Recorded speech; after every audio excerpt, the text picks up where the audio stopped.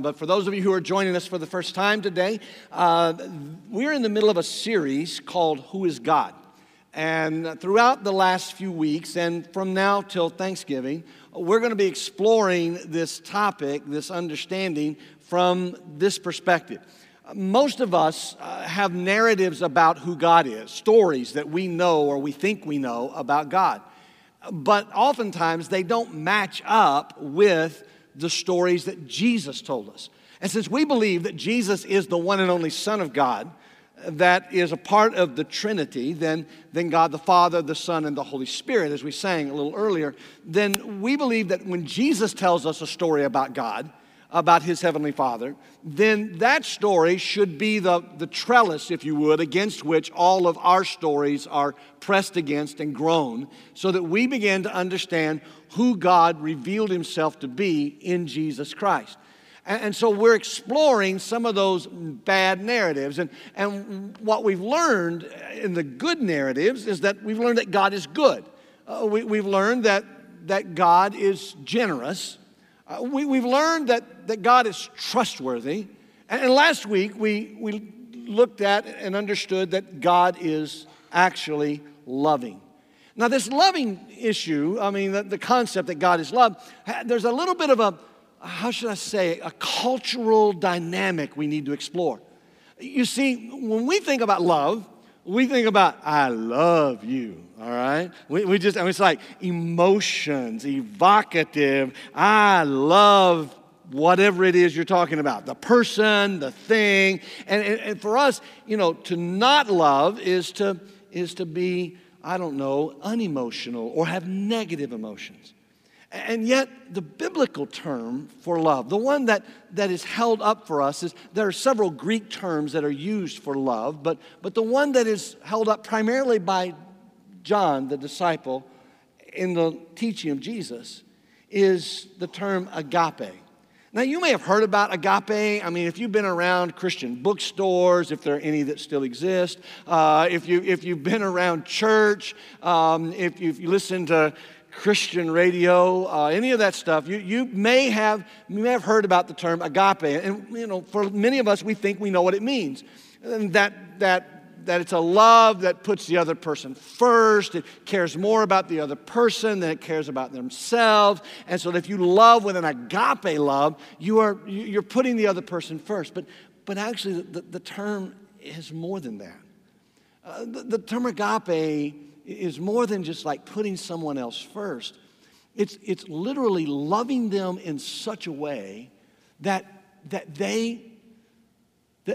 what you're doing for them, what you're doing with them, the way you're relating to them is for their best life.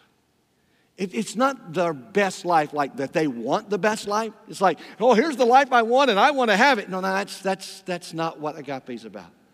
What agape is about is about someone loving you so much that they know what is better for you, and they lead you, they share life with you in a way that lets you know that you can trust them, their heart is good, and they love you in such a way that out of that goodness and out of that trust, their generosity flows into your life. But it's this concept of knowing what's better for you.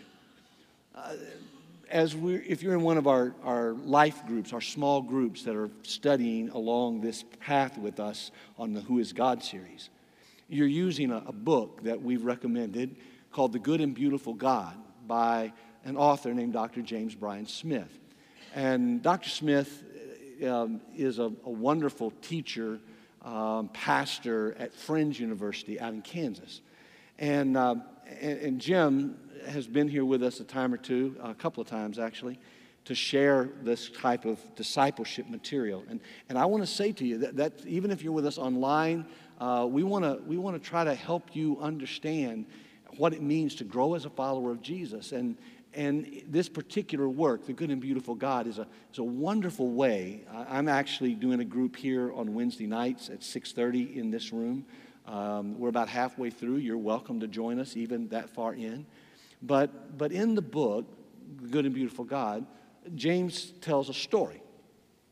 that, quite honestly, all of us who preach, who teach publicly, have encountered this same kind of story. You see, there's a difference in someone who's a pastor like me, who every week we gather together here, and when you come together, I mean, every week there are different people here, but a lot of you are the same people, all right? And I'm preaching from the same Bible, all right? And so I'm preaching the story, the narrative of God. You're coming to hear the narrative of God. And so every week you expect me to have something different for you. I mean, if I just got up every Sunday and said the same thing every Sunday, it would be a little bit, well, a lot of you would run for the exit. Let's just be real honest, okay? But I have some friends, you know, who they're conference leaders, or like Dr. Smith, they're professors, and they go out and they speak at churches and they share, but they have like 5 sermons, right? And they preach the same 5 sermons, but the crowd changes, the audience changes. They're in different locations. I tease my professor friends that, you know, they research a topic, they're assigned a course. Now, they keep their research fresh, and I believe in every one of them. One of my sons is a college professor. I understand, but you know what? That curriculum is the same curriculum. They're just adding to it, and they get a new bunch of students every week. Now, when you've been the pastor of the same church for 25 years, some of you have heard me ad nauseum. You've heard me time after time. In fact, I had a 16-year-old kid say to me one time on a Wednesday night, there was a group of kids here and for our youth ministry, and he was talking to his buddies and talking to me, and he says, you know what? My dad keeps a record of every time you tell the same story again. And I looked at him and I said, really? I said, would you give your dad a message for me? He said, sure. What? I said, would you tell your dad that if he'll start living out the truth of the stories I'm telling him, I'll start telling new stories. Oh, we got quiet, all right? Like cha-ching, all right?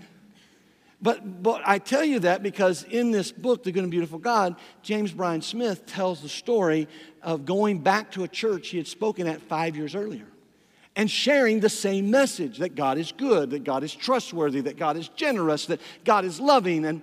And as he's sharing that message, he's feeling a little bit guilty, but that's what they've asked him to do, is to share the same message. They've got a new group of people coming together to learn this material. And so as he's sharing that message and sharing that stuff, you know, he's got this angst inside of him. And then after the service, a lot of people came up, but 2 people were coming up to talk to him. And as one of them was talking with him, was a police officer who said to him with tears running down his face, you preached that same message 5 years ago. And Jim goes, you know, I was kind of like anxious about it already. I said, sir, I'm so sorry. Yeah, I'm a college professor. I've kind of got one theme. This is what I do. And the man said, oh, no, you don't understand. He said, this is how old the story is. I bought the CD. Some of you are like, what is a CD? All right. He said, but I bought the CD and I put it in my car and I played it over and over again. And you have to know, I'd never heard of a God who was good and gracious and loving and trustworthy.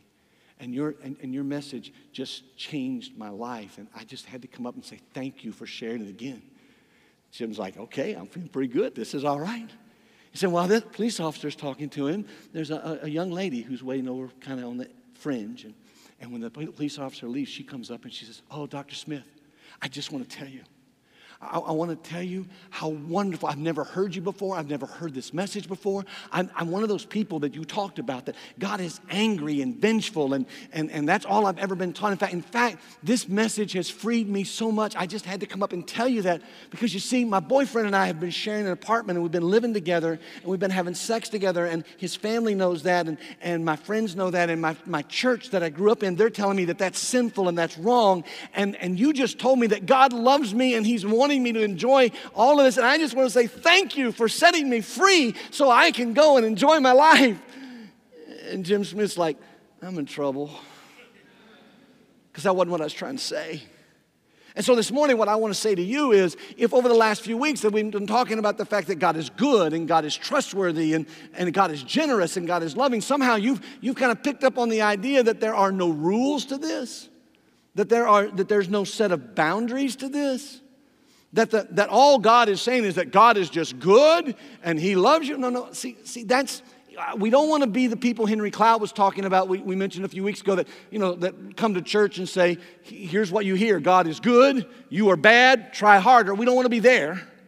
But in this process of understanding that God is good, He delights in us, and we can trust Him, we have to know that He agape loves us. And that because He agape loves us, He knows more than we know, and He sets some boundaries, some guardrails, if you would. My wife, Becky, is from St. Louis, and her mother will be 91 years old this Christmas Eve. She's a Christmas Eve baby, and we love her, and we go home to see her periodically. In fact, she listens every Sunday to the online stream, and I'm like, be careful what you say, all right? Your mother-in-law is listening, all right?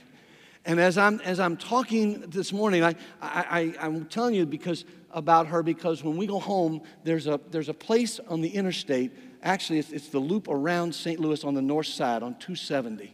It crosses the Mississippi River. And we've gone over that bridge for decades going home to see my mother-in-law and our family. And when we go there, every time, we both, Becky and I both have this anxiety about big, long bridges. Hers comes from when she was a kid and they were on the Sunshine Skyway down in Florida, and a big storm came up, and she was a little girl, and it just scared her to death. Mine comes from the fact that my family's from Kentucky, and have you ever been on a bridge in Kentucky?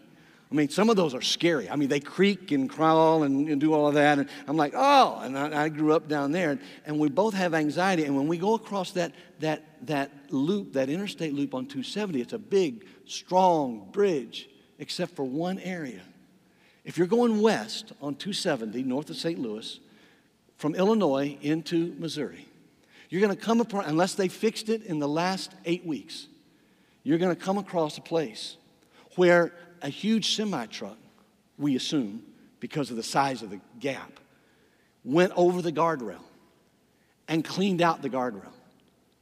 And so you can imagine if you've got anxiety like Becky and I do about big bridges, and you're driving in the right-hand lane, and you've got the guardrail. And over that guardrail, there's a huge drop. I mean, it's probably 50, 75 feet down to the ground.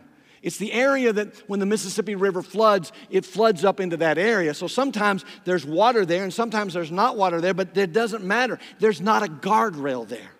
And I have to tell you, when I go driving past that spot, every time I know it's there, I've seen it dozens and dozens of times, and I've experienced it every time. I'm driving along within the guardrails. Everything's fine. Everybody's in their lane. Inevitably, the world's biggest semi-truck gets in my left-hand lane.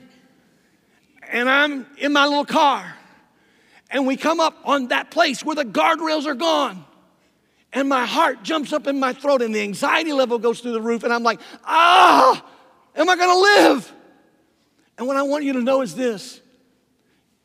Your heavenly Father, the God of Jesus, is a God who has put guardrails in place for your life. They're not rules and restrictions in order to rob you of something. No, they're guardrails. And those guardrails come because He agape loves you. And those guardrails are there because He is a holy and a whole God. Holy is spelled H-O-L-Y. Holy is spelled W-H-O-L-L-Y. And those are important things to know. Because the only way you get to holy, H-O-L-Y, is to be whole or to be holy, W-H-O-L-Y or W-H-O-L-E. You see, in order to be holy, you got to be whole. And you've got to know the guardrails.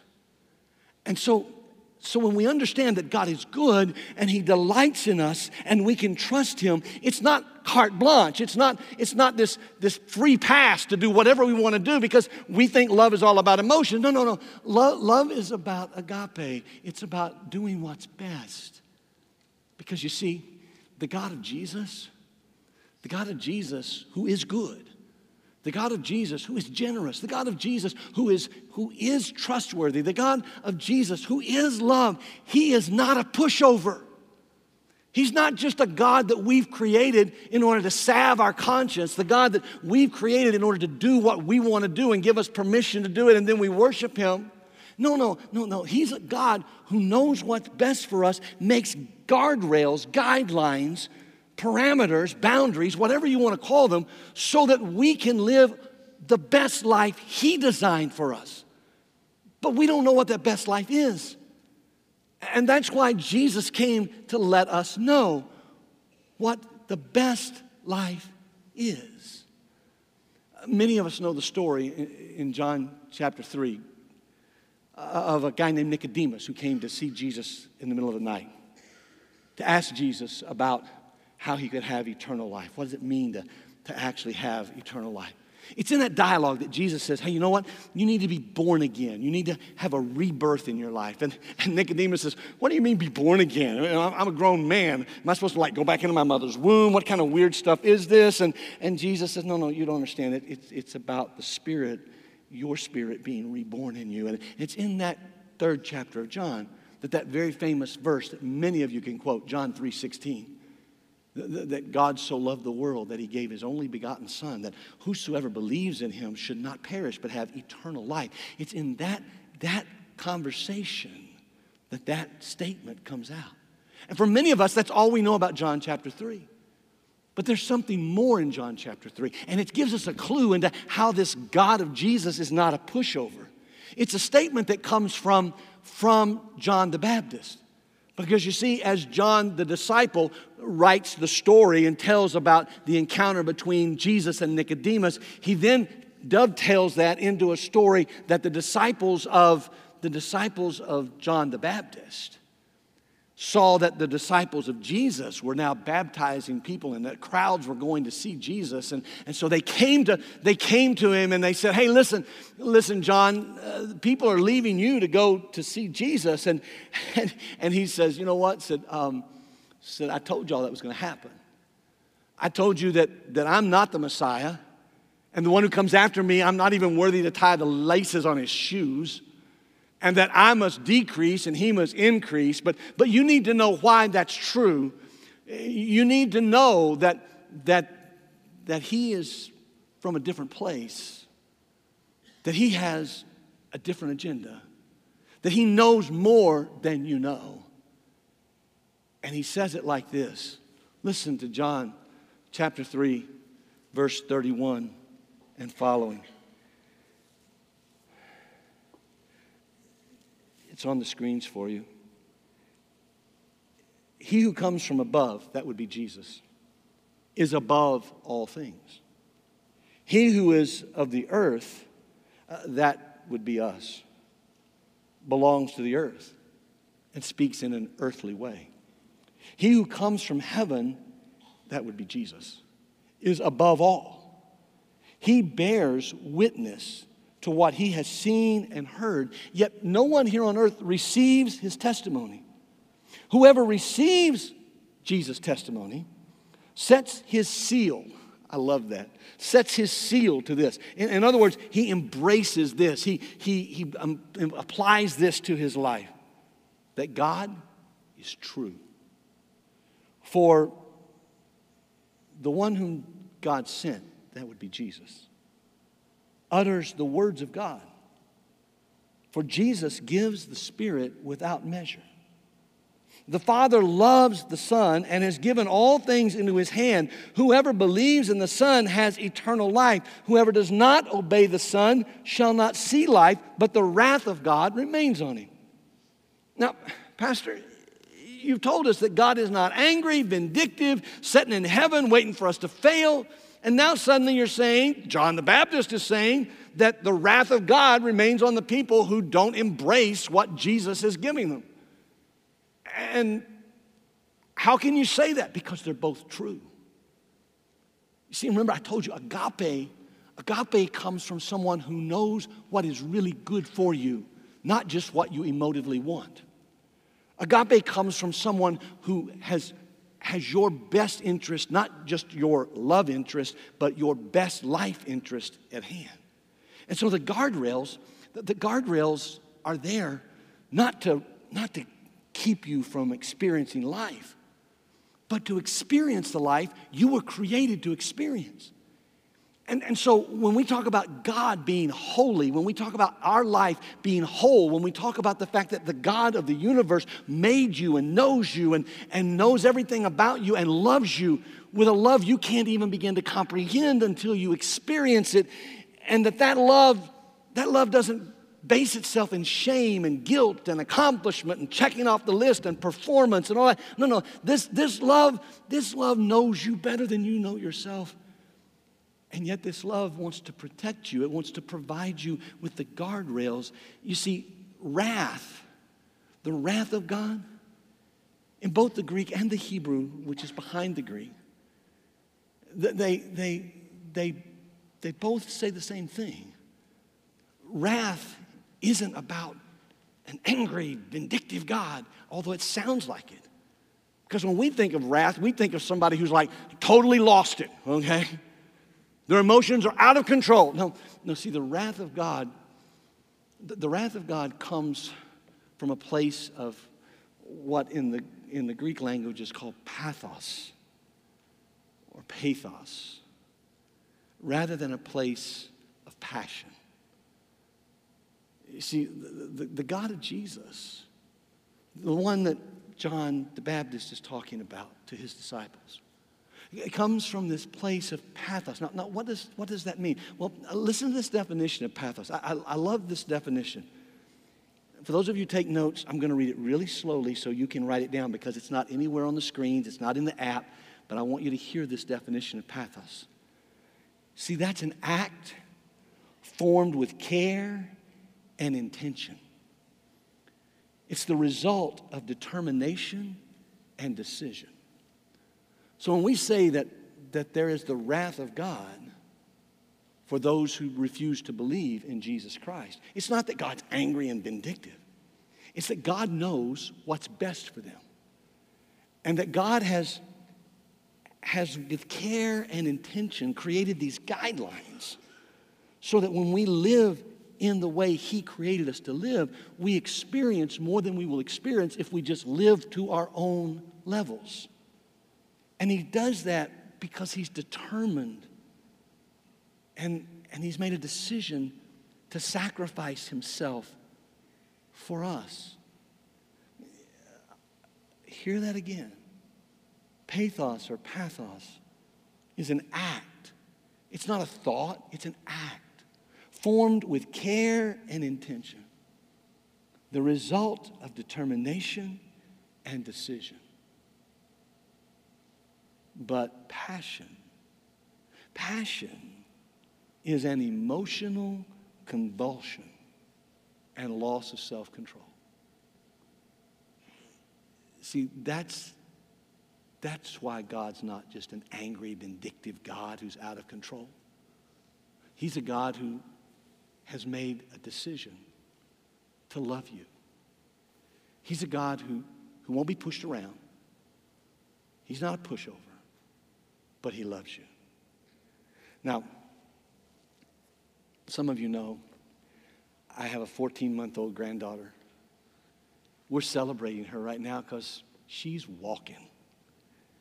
And I have to tell you, if you're a parent or grandparent and your child or grandchild begins to walk, the entire world changes. I'd kind of forgotten this. It's been a long time since my boys were little, since my nieces and nephews, who were the first people that I watched go through this.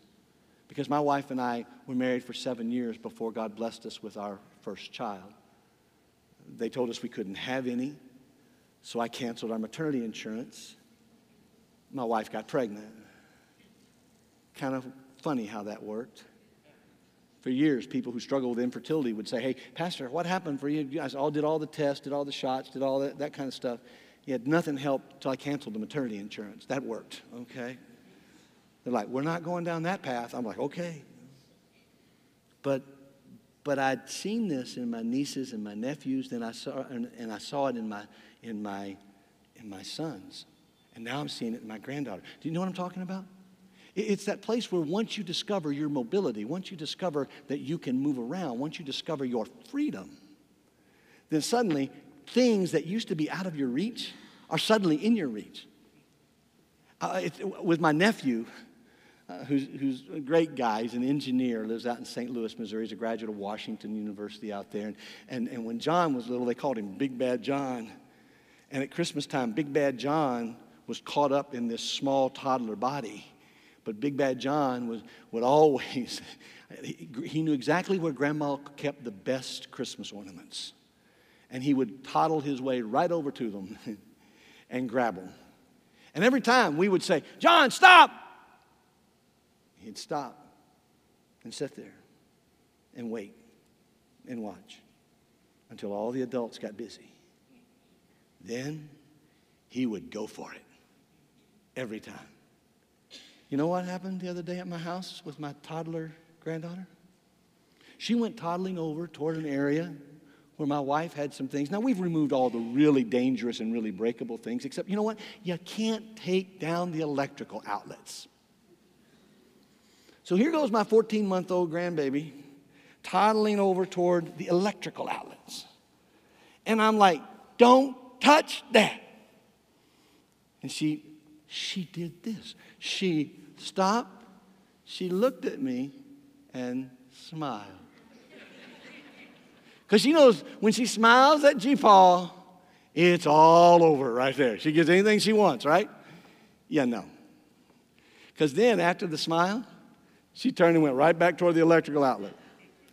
To which I'm coming across the room. Ah! Don't touch that! Now here's the deal. What kind of parent or grandparent would I be if I sat there and said, yeah, just go ahead. You know, lick your fingers, stick them in the socket. It's okay. I mean, you're going to learn, right? After the shock, you'll never do that again, you know. I wouldn't be, first of all, my daughter-in-law and my son would never let that baby stay at my house again. Ever. And I probably wouldn't deserve that. But can I tell you something? What kind of God in heaven looks down at his children? Children he knows, children he loves, children he made, children he created from nothing, and says, hey, just go ahead, knock yourself out. I'll be here to clean you up. See, that's what Paul's talking about in Romans chapter 6, in verses 1 and verses 2. When throughout Romans chapter 5, he's been talking about the relationship of righteousness and sin and the sinfulness of humanity and who Jesus was and the fact that he came to redeem us. And then he says, but you know what? There's enough grace for all of our sin. There's enough grace for everything that takes place. And then at the beginning of Romans chapter 6, he said, so here's the deal. Should we just keep sinning so that there'd be more and more grace that would abound? And the English translation in most of your Bibles says, by no means. But can I tell you that's a really, really lame translation. The actual Greek language goes something like this. Should we then keep sinning so that there'd be more and more grace because we've sinned more and more? Hell no! Now, some of you just got offended that I said that in church. In fact, some of you online just turned it off, all right? But the reality is, it's with that kind of vim and vigor that the Apostle Paul is saying to us, hey, look, sin eats you up. Sin breaks you down. You've been given the guardrails. You've been given the opportunity. You've been given what God wants you to have through his son, Jesus Christ. God is not a pushover. And if you don't believe in what God has given you in Jesus Christ, then you're choosing for yourself, as we talked last week, you're choosing for yourself to live this life. And you need to know that your Heavenly Father has determined, He's made it an important thing. He's not just emotionally convulsing because you rebelled. No, He's intentionally, with determination, He's decided that you should have these guardrails and your life should be treated in this way so that you can experience wholeness, you can experience holiness.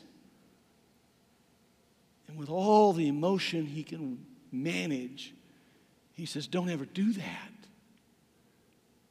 Don't just treat the redemption of Jesus, the saving blood of Jesus, don't treat that as common and turn and smile at God and go right back to what you're doing. Because you see, you've got a Heavenly Father who cares enough about you to function from a place of pathos, of determination, of care, of conviction, instead of just emotionally reacting to you. But there's one more thing you need to know about this holy God who's not a pushover and who functions out of that kind of pathos for you. You see, he really does love you. And he wants what's best for you, and he will put up with stuff from you, but he will not change truth. One day Jesus was teaching. Mark records the story for us. And this scribe, this religious leader, came up to Jesus. And he asked a question. Look at it. One of the scribes came up and heard them disputing with one another. And seeing that he answered them, Jesus answered the crowd well. He asked Jesus, which commandment is the most important of all? Jesus answered, the most important is, hear, O Israel, the Lord our God, the Lord is one. And you shall love the Lord your God with all your heart, with all your soul, with all your mind, and with all your strength. And the second one is like it, this, you shall love your neighbor as yourself. There is no other commandment greater than these. And the scribe, I love this part of the story. I mean, this guy's talking to the Son of God. He's a scribe. He's a religious guy. But he thinks he's talking to a Jewish carpenter. So he says to Jesus, you're right, teacher.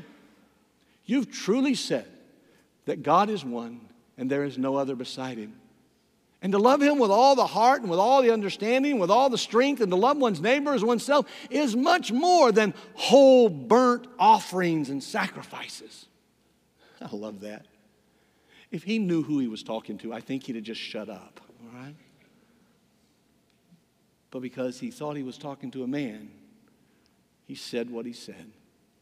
And when Jesus saw that he answered wisely, Jesus said to him, you're not far from the kingdom of God. And after that, no one dared to ask Jesus any more questions. Because Jesus looked at him and said, hey, look, there's a plan. These are the ways that God wants us to live out his holiness. And this God who's not a pushover, who functions from his pathos rather than his passion, is also a God who invites you into purity in your life through a relationship with Jesus. And that invitation is not one where you get a list and say, okay, I'm going to do this and this and this and this, and I'm a good girl. Or I'm going to do this and this and this and this, and I'm a good boy. I'm going to do this and this and this, and I'm a successful man. I'm going to do this and this and this and this, and I'm a successful woman. No. It's a relationship where this pathos of God becomes the pathos of your life.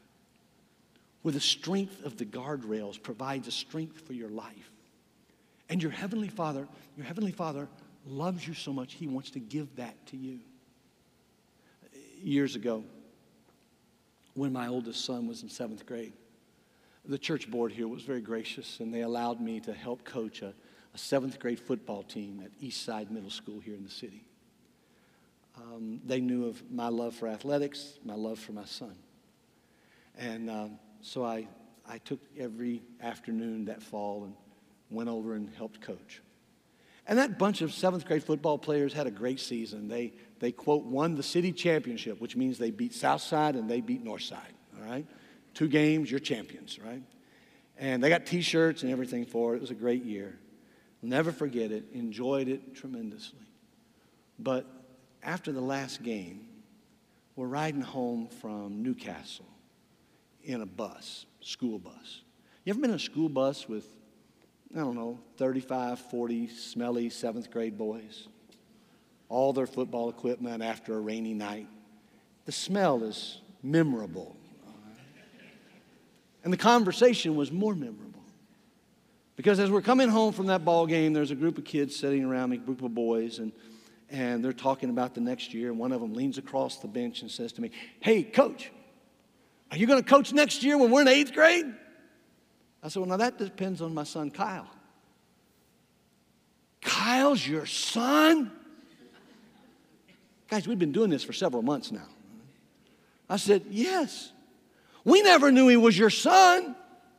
I said, well, we didn't want you to think he was getting any favoritism because his dad was one of the assistant coaches. And, we just wanted him to earn his own way through. And they're sitting there. And this one young man, I'll never forget it. His name is Jamal. Jamal, great young man. Ended up actually playing college football on a scholarship. But in the 7th grade, he was just the biggest and the strongest of all the kids. And Jamal looks over at me and goes, Coach, Kyle is your son? You were meaner to him than you were all the rest of us. I can't believe he's your kid and you treated him like that. And I said, well, we wanted him to be like everybody else. And he said, man. And there was this little guy who had been listening to the whole conversation. And he goes, wow, I wish I had a dad who's mean to me. And Jamal sat there for a minute and went, yeah, at least you'd know he cared. I've never forgotten that. And sometimes when I have people ask me, Pastor, why are there guardrails? Why are there boundaries? Why are there things about the Christian life that the church has taught for years from the Scriptures? Why can't we just do what we want to do? I mean, we're free in Christ. Can't we just be free in Christ? I'm like James Bryan Smith. I want to say, you know what? God is loving, and God is good, and God is generous, and God is trustworthy. He is good. He delights in you, and you can trust him. But because he delights in you, he's put these boundaries in place. Because he delights in you, he's invited you into a relationship. And here's the cool part. If you'll let him, those things will make you holy like he's holy. Will make you WHOLLY, holy like he is holy. In 1 Peter, we find this passage. Therefore, preparing your minds for action and being sober-minded, set your hope fully on the grace that will be brought to you at the revelation of Jesus Christ. As obedient children, do not be conformed to the passions of your former ignorance. But as he who called you is holy, you also be holy in all your conduct, since it is written, you shall be holy, for I am holy. This morning, I just want to ask you, is the God you serve the God of Jesus? Who's not a pushover, who doesn't just work out of his passions, angry and vindictive, but works from a place of determined concern and care for you. Because he is holy, and he's inviting you to be holy too.